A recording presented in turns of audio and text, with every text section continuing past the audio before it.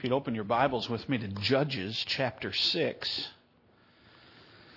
Judges chapter 6, we're going to try and wind up our current study here in decision making and the will of God. I hope it has been practical for you. My goal is to help free some of you from that bondage of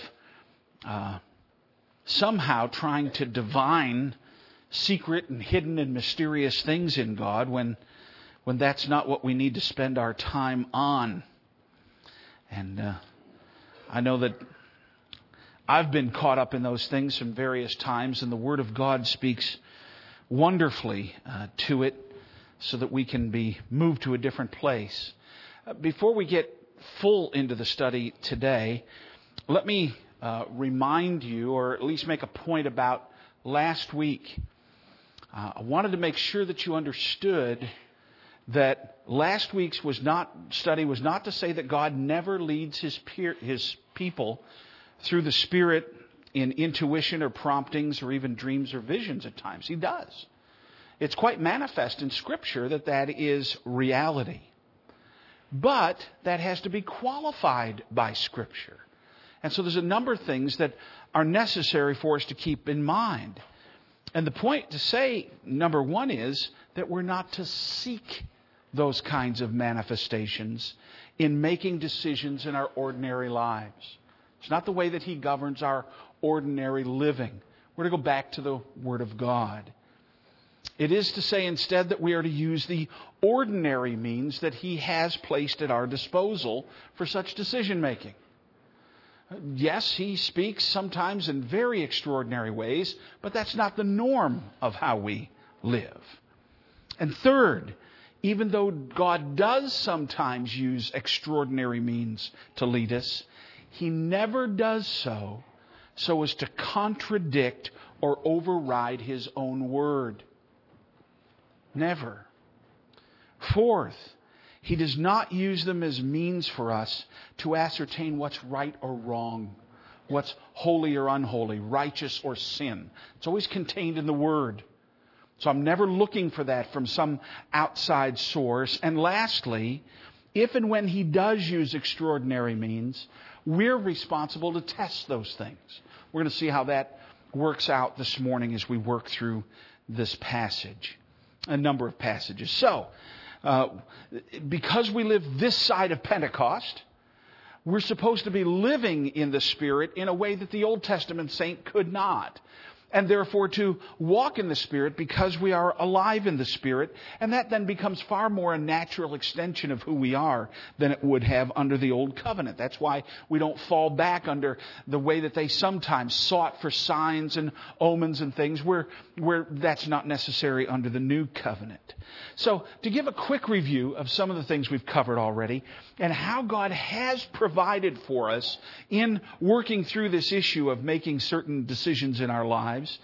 Right out of, again, our initial passage, Deuteronomy 29:29, we're not responsible for what God hasn't revealed. We're responsible for what He has revealed. And so in that, He has freed us from the tyranny of the mysterious. My life doesn't have to be all wound up with whether or not I've discerned some mysterious hidden thing in God. I need to pay attention to what He has revealed and watch what He does with the rest. I'm not responsible for those. And secondly, that by giving us His Word, He's given us concrete truths to work with, rather than human supposition or superstition or anything along those lines. The great theological statement of our day is, I feel that, which means what? No, what has God said is what has to be important. Certainly, we'll deal again with feelings a little bit later today again. Third, that the Holy Spirit leads through wisdom. He's granted us a glorious faculty for dealing with the truth. It's called your brain. And you're supposed to use it. This is not a cult. We don't check our brains at the door and then wait for the guru to tell us what to think. That isn't the way that works. We talked a lot about the people in Berea being noble and going back and searching out what Paul had taught them. so that they understood well. Do use your noggin. It really is there for, it's not just a place to put your hat. All right? It's supposed to be a functioning organ within us. Fourth, that the Holy Spirit directs often through providence. Most often, I would say. And in directing providence and in the affairs of life, what He's done is taken the responsibility to govern matters, to make it easier for us to make some decisions and to prevent us from even having to make other decisions.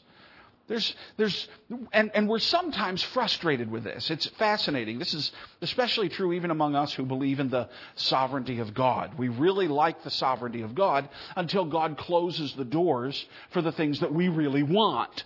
And then all of a sudden we're chafing against the sovereignty of God and treating God like He's doing something against us when He's loving us and saying, well, let me lead you by closing those other doors. I'm being really gracious to you and loving you. And we're saying, yeah, but I really wanted that. I don't want what you have for me. And that's always a struggle for us, but we come back and we wrestle through that. Fifth, the Holy Spirit has provided leading in the counsel and experience of others. And so much of the Bible is filled up with the experience of those who have walked with God. And we look at their lives and then we look at the church around us and say, hey, there's all kinds of experience of walking with God and understanding His Word and interpreting it that we draw from. And that's one of the other ways that He leads us. And then sixthly, we talked about leaving impulse to the indifferent. In that, He's kept us from slavery to the subjective. We don't use impulse to determine what's right or wrong, what's righteous or unrighteous, what's sin or what's not. That is solely consigned to the Word of God. But there are at times impulses that matter in the indifferent. And I thought it would be good to go back and give you two more examples of that from my own life this week. And it's getting a little warm in here, so you're not going to mind if I do that, are you? And then again, I really don't care if you mind. Except for this. I ripped that this morning when I sat in the chair. I'm not happy about that. In my own experience, it is more often true than not that I didn't know that an idea or an impulse or something was the Holy Spirit until after it proved out. That's when you find out, in looking back, in retrospect. And you just were moved to do X, Y, or Z, and you did it, and it falls within the bounds of what's permissible in Scripture, and then you realize how wonderfully God has ordered your steps, how He has moved and worked. That's most often the case in my own life. And the Holy Spirit leads most naturally when we are immersed in His Word and seeking to live under the constant, conscious, deliberate dependence upon the Holy Spirit in carrying out His revealed will in our lives. And then He moves and He directs and takes us places. Another example of that may be useful to you, and something that you can use perhaps in your own life, is that it's been my experience. I was just discussing this with another pastor on Friday. He mentioned that he was going through a particular trial in his life, and as we had lunch, and I said, well, let me ask you a question. Are there a number of people in your church right now that are facing the similar situation? And he said, yeah. And I said, that's how God leads you to pray. Because you see, there's no temptation that has taken us but such as is common to man. And I know that when I'm undergoing a particular trial or a particular temptation, if I could steal a page from John Piper's book and rewrite it just a little bit, it would be this: don't waste your temptation. If you're being tempted, then pray, but don't just pray for yourself. Pray for your brothers and sisters in Christ. They're enduring these same kinds of trials. And this is the Holy Spirit leading. This is Him working in us as a body. If you're wrestling with fear, you can be pretty well assured there's other people in this congregation wrestling with fear. If you're failing in a particular area or struggling with a besetting sin, I can guarantee you there's others in this building right now who are struggling with that same sin. We're never alone in that. We're connected together. We're organically one in Christ by the Spirit. And so the Spirit leads us in those ways, but it's amazing how we will sinfully take that thing, that wrestling, that trial, that fear, that temptation, and we'll isolate ourselves with it and just get shame and then think nobody else can possibly be wrestling with this same thing. Hogwash, I know they are. And I know some of the ugly things you wrestle with because I wrestle with them. And I know that when those are heavy on my heart in my own life, that dollars to donuts, there's something going on in the lives of others here. This is how we work together. And this is especially how God works in the pastorate, but often that stuff gets swept aside. We pay attention to those things because God does work through them. But in our completing our study here, I want to look at just two more things this morning, and then we'll wrap this up. And once again, this is under the guise or under the umbrella of the goal of recognizing the tools that He has put at our disposal and for cultivating a real level of trust and comfort in the shepherding of Christ. He is the great shepherd. He is not going to let you go. He deals with His children wonderfully. He holds us in His arm like lambs. And so we want to be aware of His shepherding and to trust that and to live in a level of freedom. Well, that takes us then to number 7 in your notes. And I've titled this 7th observation, the issue of fleeces, omens, and signs. Fleeces, omens, and signs. And let me say, as I put that out there as kind of a subtitle, coincidence is not necessarily divine communication. Please don't live that way. Please don't live that way. So that as a married man, if you suddenly ran into an old girlfriend from high school, is that a sign from God that you should strike up with her again and neglect your wife? No. Coincidence is not necessarily a sign of divine communication. And if you live there, you'll read all kinds of things into really stupid things, and the enemy who can arrange some coincidence. So in this, in looking biblically at fleeces, omens, and signs, He guards us from superstition. And so much superstition creeps into the church over time. I can't tell you. It's just part of where we live. And it's one of the things that we've got to make sure that we're on our guard for. Let me show you a biblical example of coincidence that's not a sign, so that you understand what I'm talking about. It's in Acts 27. Acts 27. You know the history where we are at this point in the narrative. Paul is on his way to Rome to be tried. So this is part of the journey that's on his way there. In the beginning of the chapter 27, it was decided that they should sail for Italy, and so they delivered Paul and some of the other prisoners over to a centurion of the Augustan cohort named Julius. And then they embarked in a ship of Adramyttium, which was about to sail to the ports along the coast of Asia. And as they begin to sail along, they're struggling. The ship isn't doing very well. They're running with some contrary winds. So they've wasted a lot of time in their voyage, and heading all the way to Italy is probably not a good idea. Now, Paul is an experienced sailor, and bear in mind that he has spent 3 days and nights in the deep, in the Mediterranean Ocean. He's been through this. He's sailed the Mediterranean a lot in his missionary journeys. He knows the characteristics. He knows what goes on here. And so he pipes up in verse 6. Since much time had passed, and the voyage was now dangerous because even the fast was already over. This was common knowledge. You don't sail during certain times because certain seasons, we just got back from St. Martin, and they told us it's always good to be here when it's not hurricane season. They know when it's hurricane season, okay? So the voyage was now dangerous because even the fast, which was Easter or Passover, was already over. And so Paul advised them. He didn't get a word from on high. He didn't get a vision. He simply advised them. And he said, "Sirs, I perceive that the voyage will be with injury and much loss, and not only of the cargo and the ship, but also of our lives." He said, "In my judgment, having been this circuit before, we sail now, we get sunk, we all die. I don't like that option. So I'm advising you that we ought to do something else.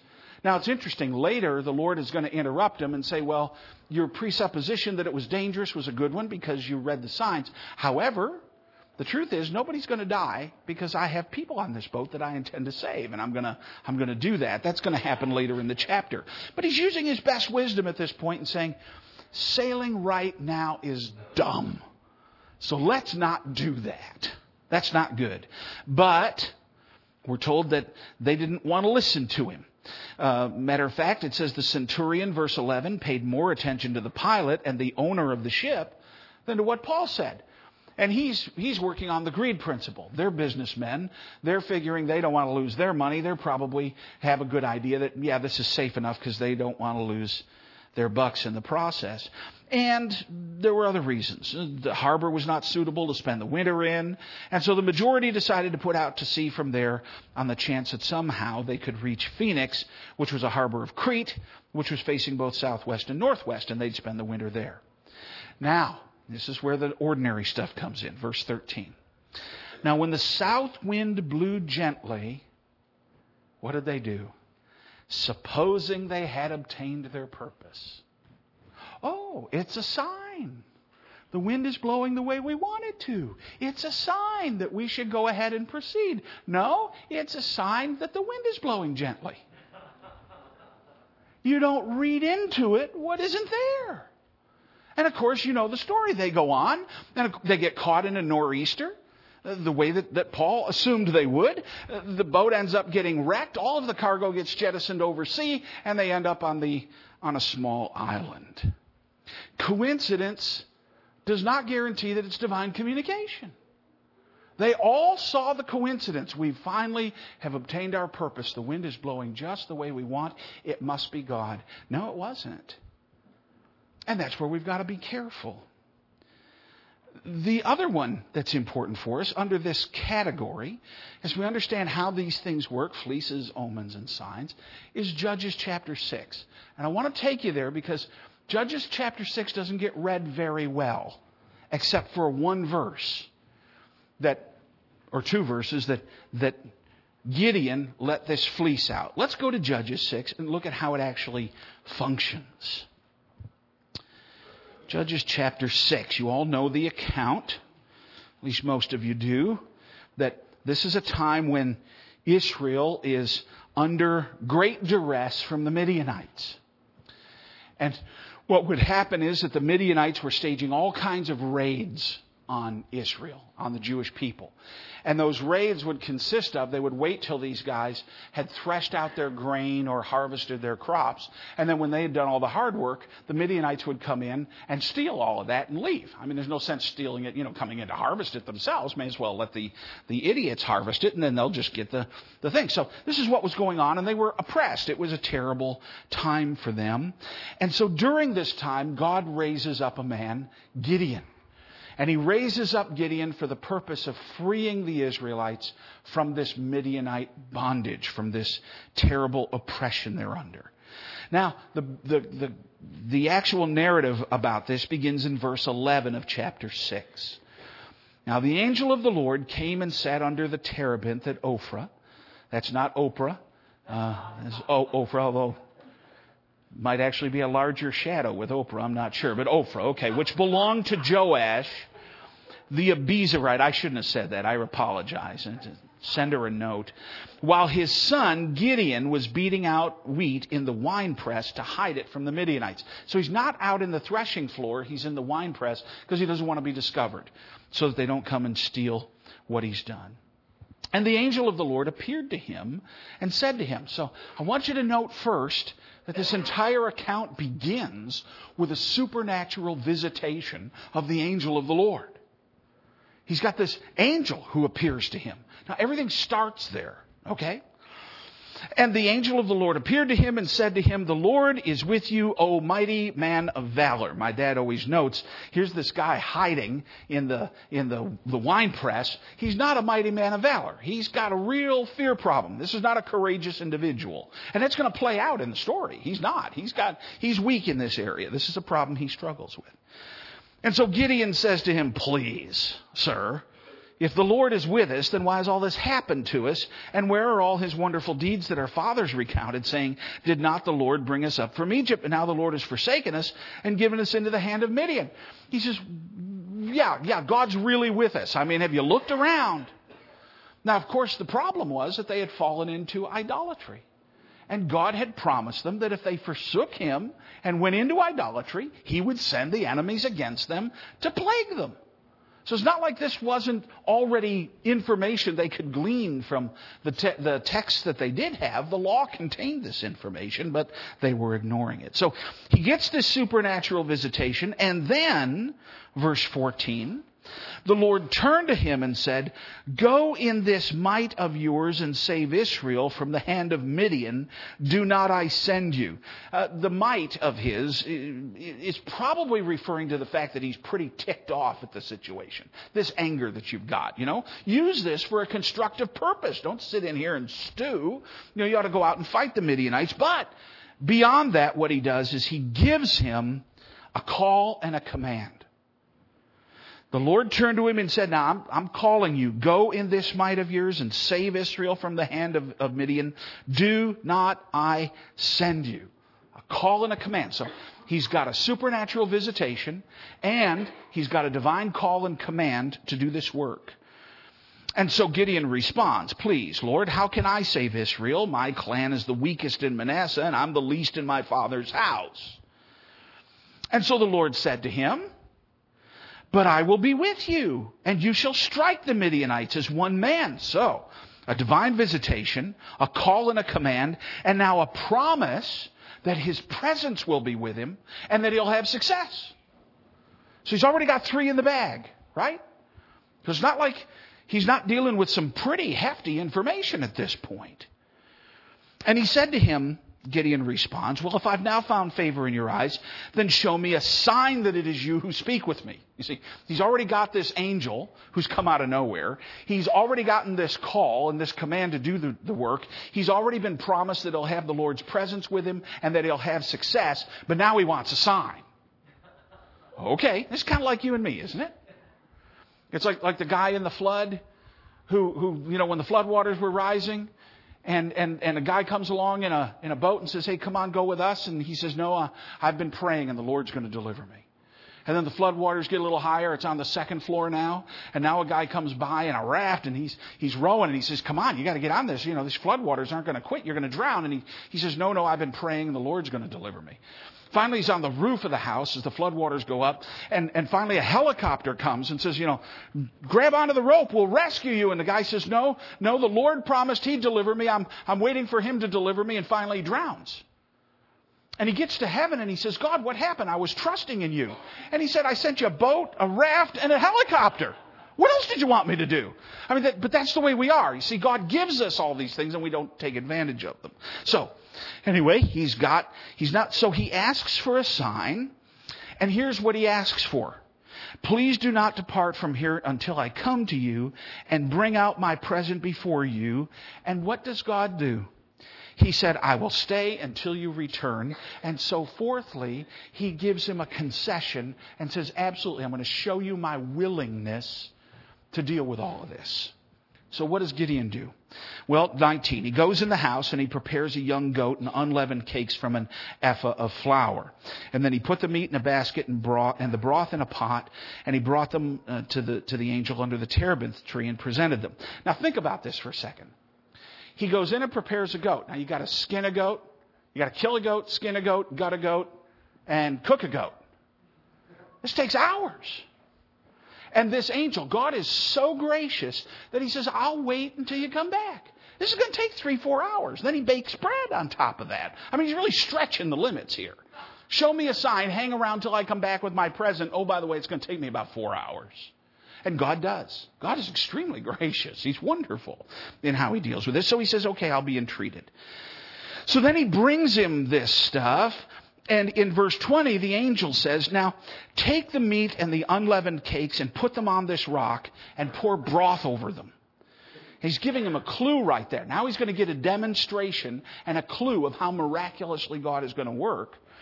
Because when he pours the broth on, it means they're soaked up and they're not going to be easily handled. And then in verse 21, the angel of the Lord reached out the tip of the staff that was in his hand and touched the meat and the unleavened cakes, and fire sprang up from the rock and consumed the meat and the unleavened cakes, and the angel of the Lord vanished from his sight. Now he's got a confirming miracle on top of the other 5. Right? Now he's got 6 going. Already got 6 proofs here. Gideon isn't done. So then Gideon perceived that he was the angel of the Lord. And Gideon said, Alas, O Lord God, for now I have seen the angel of the Lord face to face. But the Lord said to him, Peace to you. Do not fear. You shall not die. And he gets a supernatural announcement of God's favor. We're up to 7. And so Gideon built an altar to the Lord. And then he goes on that night. He hears from God that he should go out and he should tear down the altar of Baal. Which he does. He tears it down, but as the narrative says here, he did it at night because he was afraid to do it during the day. This guy's got a real issue with fear. So he does it at night because he's afraid to do it during the day. But he goes and he does it, and God's pleased with that. And then he gets another great kind of confirmation. Because the men of the town come out and they say, Hey, we want to string up the guy who tore down the altar of Baal. And Gideon's father stands up and says, No, you shouldn't be doing anything to him. He did what was right in God's eyes. And so all the people rally around him. So now he gets another confirmation from his own dad and from the rest of the people, and he doesn't die in this process. God preserves him. So now we've got 8 down. And so now we go over to verse 33. Now all the Midianites and the Amalekites and the people of the east came together, and they crossed the Jordan and camped in the valley of Jezreel. The Midianites are going to have battle. But the Spirit of the Lord clothed Gideon, and he sounded the trumpet, and the Abiezrites were called out to follow him. And then he sent messengers throughout all Manasseh, and they too were called out to follow him.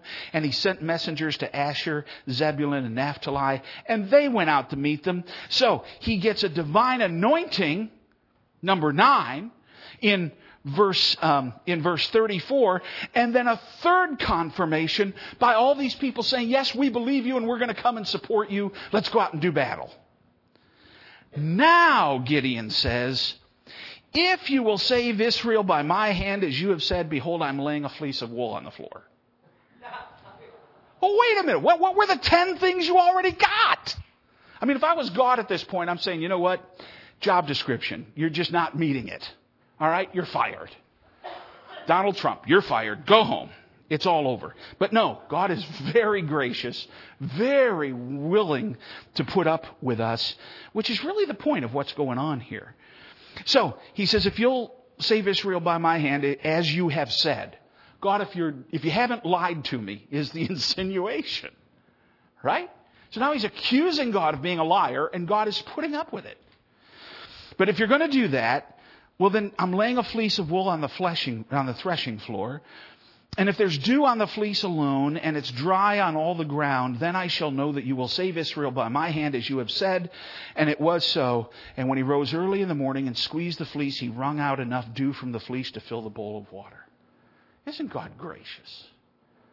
God does this miraculous sign for him. Now we're up to 11. And at this point, even Gideon knows he's pushing the envelope. Listen to the language. Then Gideon said to God, Okay, don't be mad. All right? He knows God's been pushed. But let not your anger burn against me, okay? Let me speak just once more. Please, let me test just once more with the fleece, please. Let it be on the dry fleece only, and on the ground let there be dew. And God did so that night, and it was dry on the fleece only, and all the ground there was dew. Why do we take God's concession to a faithless and weak man after 10 previous signs and say, oh, this is the method by which we should determine the will of God? I'll put a fleece out. Wrong. That's not at all what should have been going on if he had believed what God had said at the beginning.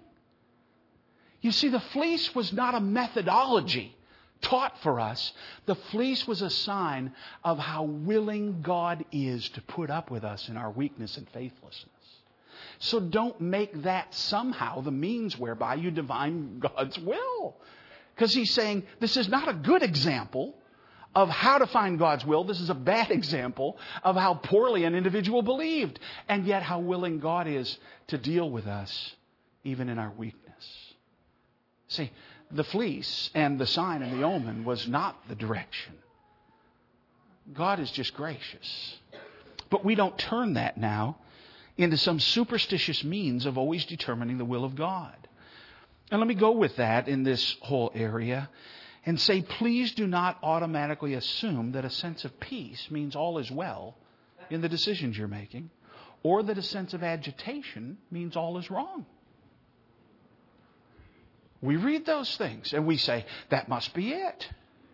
If that's so, then when Jesus was agonizing in the garden, he should have been saying, oh, this is terrible. I shouldn't go to the cross. I don't feel very much peace about this. I'm praying that the Father's will be done and not mine.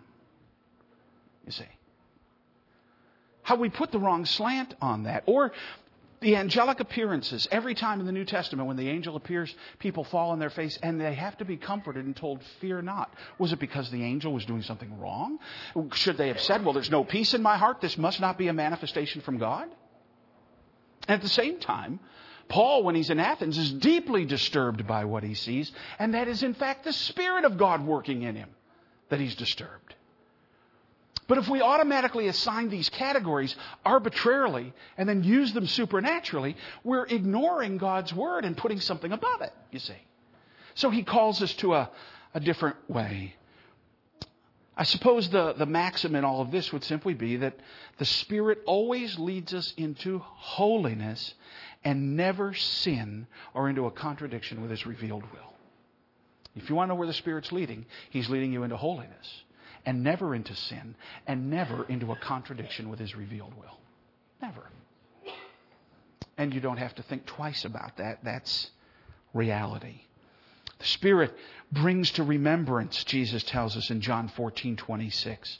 The Helper, the Holy Spirit, whom the Father will send in my name. He will teach you, but what will He teach you?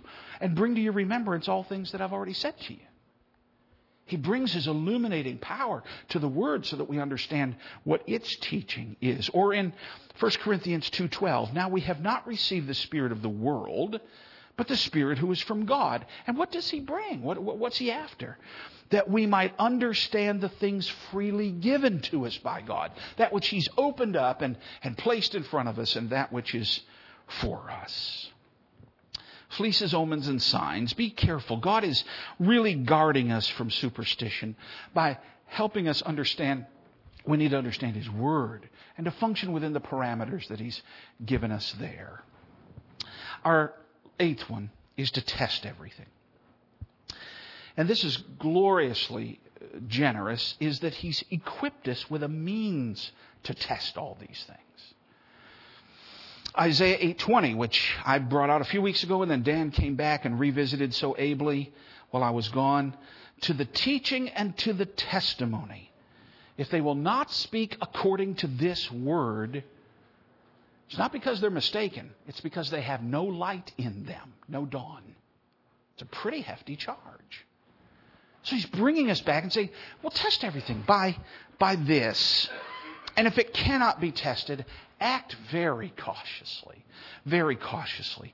1 Corinthians 14 shows us this in wonderful relief. 1 Corinthians chapter 14, where Paul's dealing with spiritual gifts.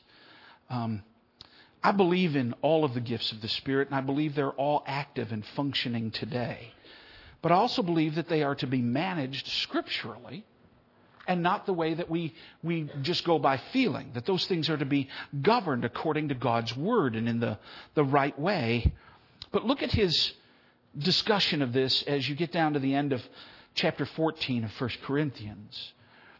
Verse 26. And we won't go into the controversial parts of this, but the main thought. Oh, what then, brothers? It's a conclusion from what he said above. When you come together, each one has a hymn, a lesson, a revelation, a tongue, or an interpretation. Well, here's the first thing to consider. Let all things be done for building up, not for puffing up. Can what I do or what I'm about to say or whatever really contribute to others Or is it just because I want to hear my voice? Because I need to get my 2 bits in so that I'll be thought of as spiritual. So the first thought is love. Let things be done for the building up. And then he gives practical examples that would have worked really well in the Corinthian church. If anyone speak in a tongue, well, let's put some limits on it. Let there be only 2 or at the most 3. And then not all together, but each in turn. How often is that governed in assemblies today where people would hold to the gifts of the Spirit? Very, very often it's not. But this is how it's meant to be managed. And then let someone interpret. And if they're not going to interpret, then don't do it. Verse 28, if there's no one to interpret, let each one of them keep silent in the church and speak to himself and to God. We don't need this. And then he goes and he ratchets it up even further. Well, let 2 or 3 prophets speak, but don't just take what's done in verbatim. And then let the others weigh what is said. Amazing. You judge it right on the spot. Call it for what it is. If it accords with God's Word and brings glory to the truth of the Scripture and what we already know, great. Then say, let's do that. If it doesn't, if it contradicts or doesn't accord with God's Word, throw it out and do that publicly. Deal with it right on the spot. That would end a lot of strange things in a hurry, wouldn't it? It puts everything in a context where it can minister to the body and doesn't become a show for people who just want to exercise their gifts. If a revelation is made to another sitting there, well, let the first be silent. For you can all prophesy one by one so that all may learn and all may be encouraged. Is it going to help people learn truth? Will they be encouraged by it? That's the kind of prophecy that Scripture condones. And you see, the spirits of the prophets are subject to the prophets. And God's not a God of confusion, but of peace. That's how those things are governed. So he bids us even to test such things as this and to be careful and to do it carefully. It's in that context that we have that enigmatic story that we had read for us, the account in 1 Kings 13 of the young prophet and the old prophet. There's lots of suppositions around that passage, lots of different things that people try to bring out in the details. I don't know all of them, but to rehearse quickly, the kingdom of Israel had split. There had been civil war. Half the kingdom followed Solomon's son, 2 tribes. The other 10 split off, and they were now governed by a man by the name of Jeroboam. Jeroboam was a ruthless man. But God prophesied to him and said, you're going to take the kingdom. So he did. And he built an altar in Bethel because the 2 southern tribes had Jerusalem still, had the temple. So he built his own altar in Bethel. And there they were starting to enter into idolatry. So this young man from Judah, from the southern kingdom, as a prophet, is called by God to go up and to confront this king, Jeroboam, on what he's doing. And he does. He comes to him and he says, hey, this altar you're building, let me tell you, someday it's going to split open, the ashes are going to pour out, and then God's going to raise up a king by the name of Josiah, which he's going to do hundreds of years later. He's going to raise up this king Josiah, and he's actually going to kill the false prophets and sacrifice them on this very altar that you're building. Jeroboam gets all ticked off and starts to point at him and says, hey, get that guy. And as soon as he sends his hand out like that, it starts to wither up supernaturally. And then he cries out and says, pray for me. And the young man does. And God restores Jeroboam's hand. Jeroboam's a wicked man. You read his account. But God was still gracious. When people repented, even if they were really not good people, he was so gracious. Well, then that young man leaves. And as he's leaving, there were a couple of observers to all this. And their dad was a retired prophet. He was living down at the Prophet Arms, not far away. And so he was down there, and the 2 boys, they run down and they tell their dad, hey, man, you should have been there today. Woohoo, what a show. This young guy shows up, and Jeroboam sticks his hand out, and it withers, and then he prays, and it's restored. And wow, I mean, the altar split open, ashes spilled out, and then there's this prophecy about Josiah. And so the dad says, well, where'd he go? They said, well, no, he took off. And he said, well, go find him. Saddle a donkey for me. I'll go find him. And so he runs off and he finds this guy, and this guy's sitting under a tree. And he says, hey, come on back to my house, man. We need to talk. Come on back and let's have something to eat. My kind of prophet. And so he says, let's do this. And so he goes back and he says, no, I can't. He said, God told me specifically that when I came here, I was not to go back the way I came. I was not to stop and greet anybody. And I was not to have anything to eat or drink. I can't do that. And then the old prophet lies to him. He's testing him. Testing's not always ugly. It's not always wrong. Sometimes testing is really necessary. When I was in sales, we had a particular line of ovens that I used to sell for restaurants. And it was built like a battleship. And so the way I would prove that to people is I would pull the oven door down and I would stand on that oven door. Now, that's a lot of standing. Now, nobody's ever going to stand on that oven door. It made absolutely no sense, other than it looked great. You know, everybody was really impressed. Ooh, you know, it holds him up. Man, it must be a great stove. It didn't matter. They didn't even know if the thing would cook. But it would hold me, so it must be worth it. I sold a lot of ovens that way. Every time I stood on that door, I was proud of that oven. I tested it. I wasn't trying to break it. I wasn't trying to hurt it. I was trying to show off how good it was. That's often how God tests us. He isn't trying to hurt us, but He's trying to show this is mine, and this is how good it is. It'll stand the test. Anyway, this prophet, the older prophet, lies to him. He says, no, well, God told me to come out and get you and take you back to my house. And the kid balks. He says, okay. He goes back to the old prophet's house, and they're sitting down, they're eating and drinking, and the prophet said, I've got news for you. You didn't obey the word of the Lord when you came back with me. And you're not going to be buried in your dad's grave. Terrible things are going to happen. The young prophet, we don't read that he repents or confesses of his sin. We don't know what he did. But he finally did get on his donkey and ride off. And soon enough, he's attacked by a lion and he's killed, and his body's left in the road. The old man goes and gets that body eventually, buries it, and then tells his sons, when I die, throw me in that same grave. Because I got news for you. What he prophesied accurately. It's going to come to pass. What God said is going to happen. I'll tell you what I wrote in the margin of my Bible, because you know, there's a lot of weird constructs around that whole story and where you go with it and what you do. Let me tell you what I put verbatim, what I wrote in my own Bible. And this is the way I wrote it. I wrote, listen to what God says. Listen to what God says. Listen to what God says. No matter what anyone else says, no matter who says anything else, listen to what God says. This is what you are responsible for, Reed. What God has said. Listen to what God says. That's what I'm saying in this entire series. Listen to what God has said. That's the end of this. Well, let me give you some practical things and we're close. The process. I promised I'd do that early on. And the process of decision making for the Christian, because we are Christ's and because He shepherds us, is really wonderfully simple in most cases. And it's rooted really in asking yourself a couple of quick questions. Is what I'm about to do, what I'm about to choose, will it prevent or hinder me from doing anything that God has expressly commanded in His Scripture? I'm going to make a choice here, and does it have any impact on what God has expressly commanded me to do in His Scripture?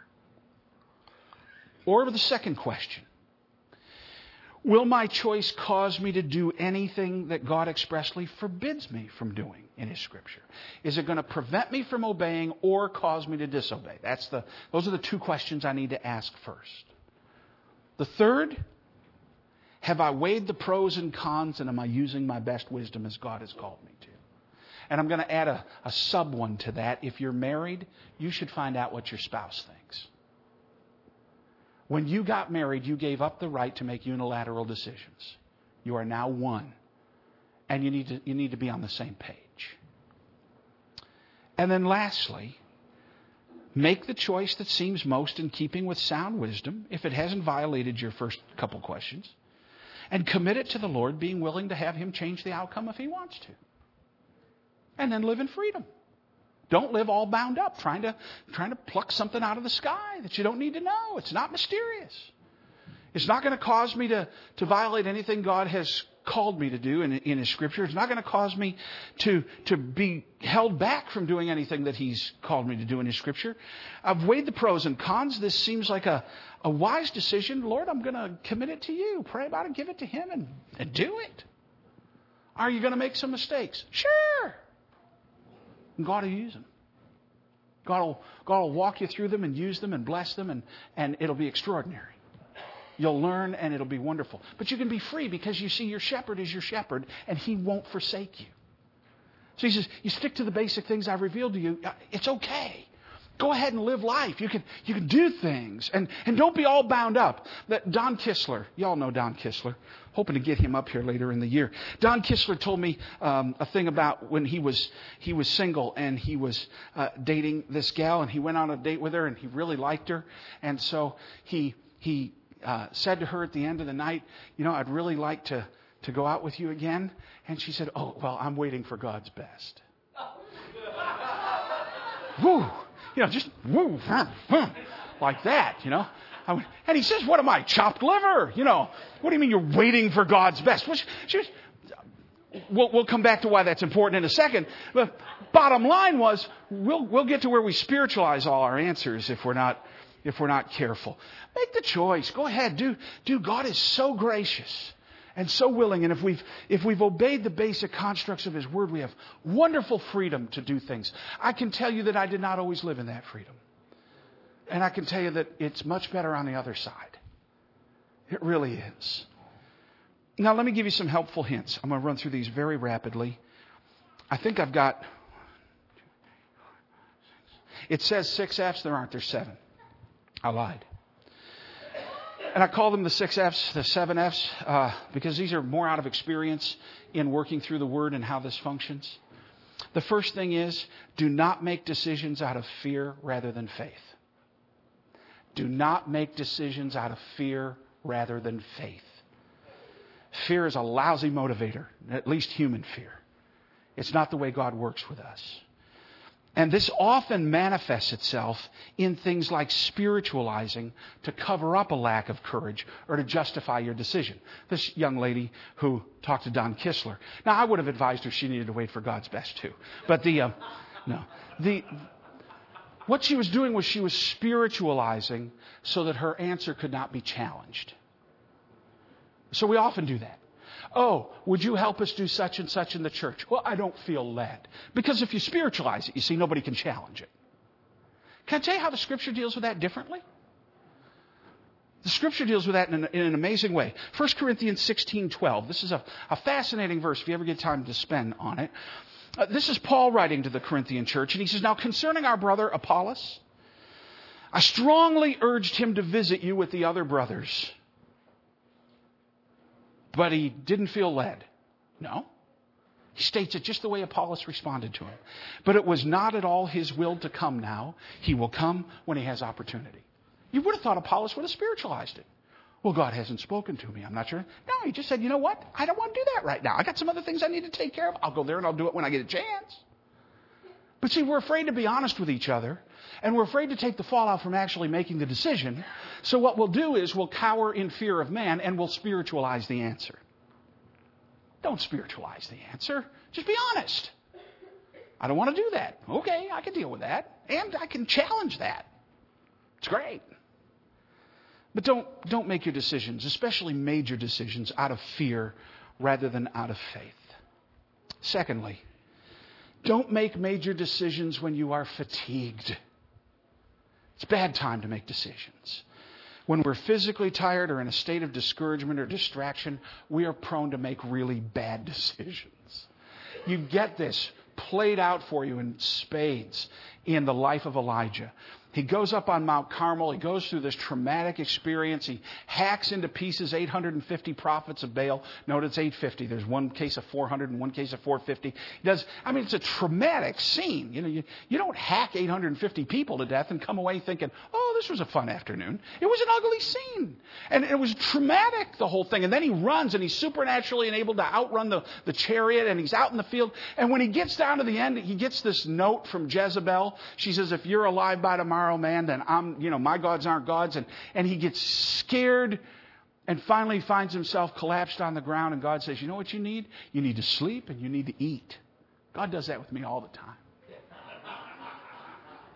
I had that urge early this morning. You need to sleep and you need to eat. I knew it was God. Because God comes to him and he says, what's the deal? And he says, I'm the only one left in all of Israel. You're just fatigued. You're just tired. You're not the only one left. God deals with him later. He gets him to the cave. He lets him rest some more. And then he comes and asks him the same question. He says the same thing. I'm the only one left in all of Israel. It's terrible. And God says, no, I got thousands who haven't bowed the knee to Baal. Really? You're okay.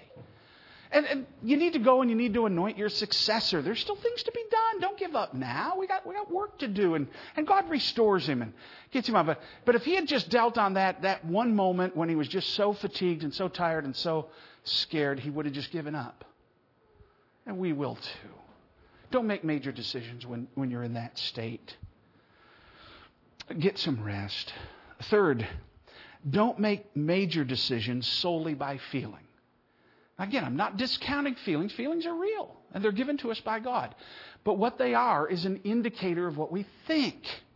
So use that to find out what it is that you're thinking, and then bring that before the Lord. But don't just act on the feeling, because the feeling might be right, it might be wrong. You might be reading things into it. Don't go there. Look at your feelings, but analyze them, suspect them, test them according to the Word of God. Fourth.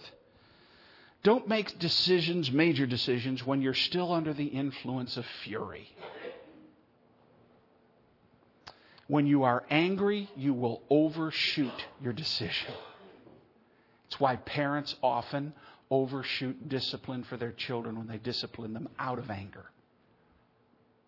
It has to be carefully guarded in natural life.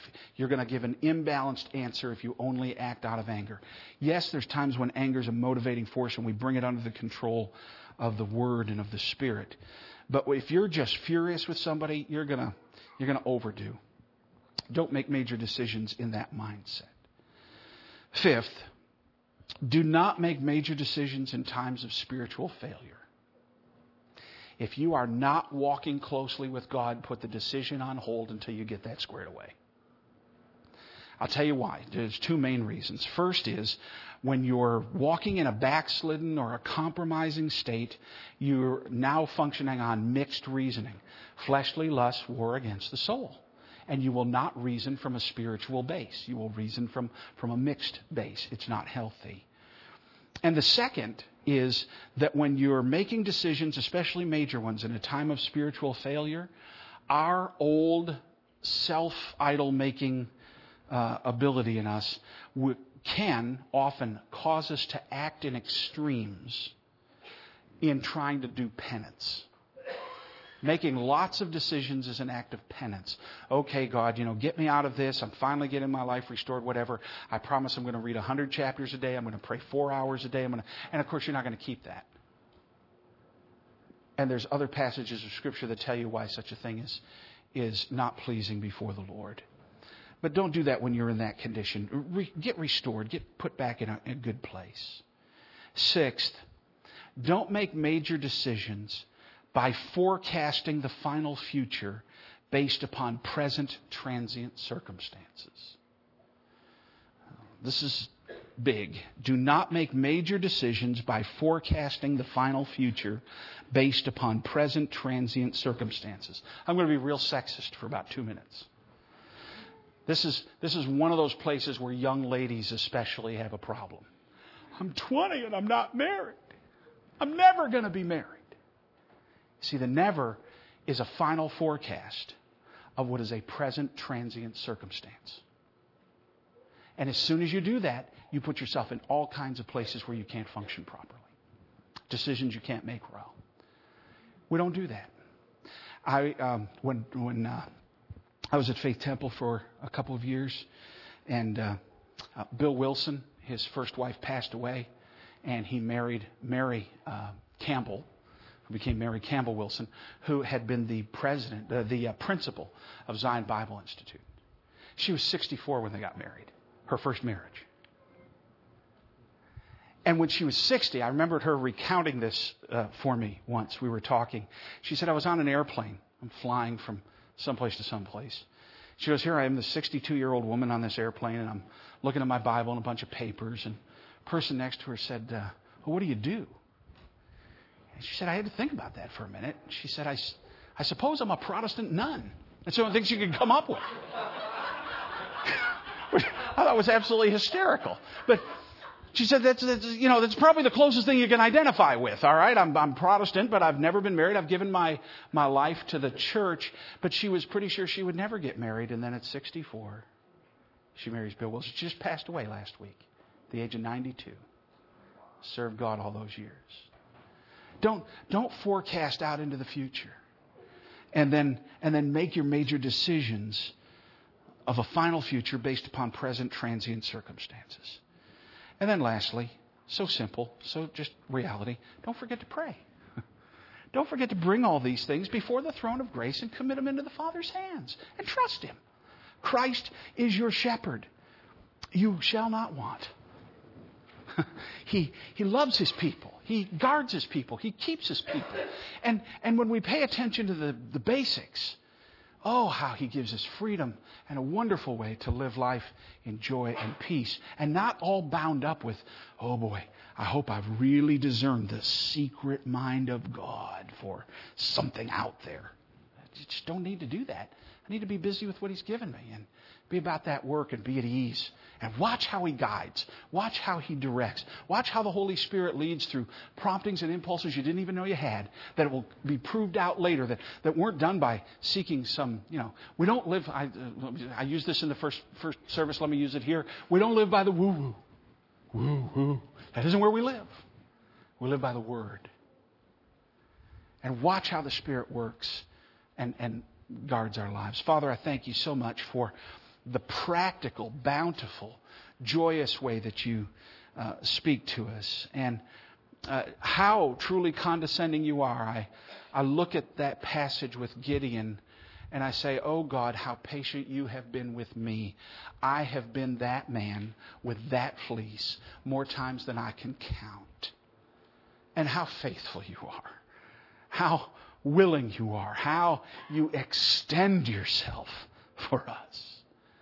But I pray that we would learn to walk in a more mature way, trusting You, believing You, taking in Your word, and then watching how You govern this universe in Your marvelous sovereign providence, and how at ease we can be with that.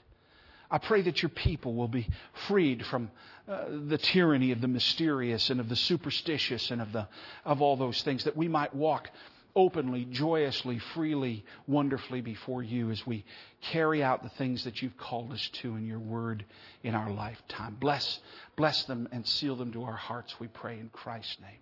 Amen.